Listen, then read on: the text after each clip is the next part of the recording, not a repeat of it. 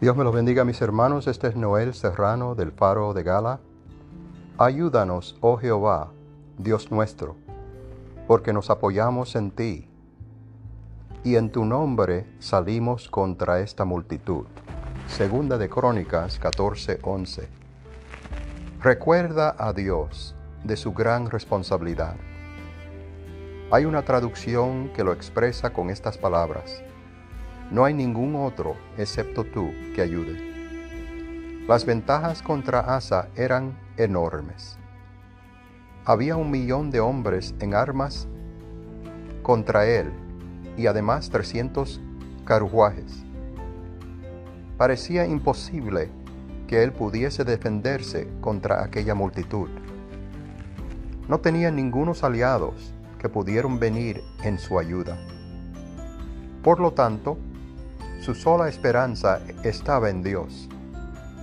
Puede ser que tus dificultades hayan llegado a tal extremo que te hayas visto obligado a renunciar a la ayuda de aquellos a quienes recurriste en pruebas menores y vengas en busca del amigo todopoderoso. Pon a Dios entre ti y el enemigo. Por la fe de Asa, parece ser que Dios se interpuso entre él y el poder de Sera. Él no estaba equivocado. Se nos dice que los etíopes fueron destruidos delante de Dios y delante de su ejército, como si combatientes celestiales se hubiesen arrojado contra el enemigo, ayudando a Israel y poniendo en huida la mayor parte del ejército. Así que Israel solo tuvo que perseguirlo y recoger los despojos. Nuestro Dios es Jehová de los ejércitos, quien puede en cualquier momento reunir refuerzos inesperados para ayudar a su pueblo.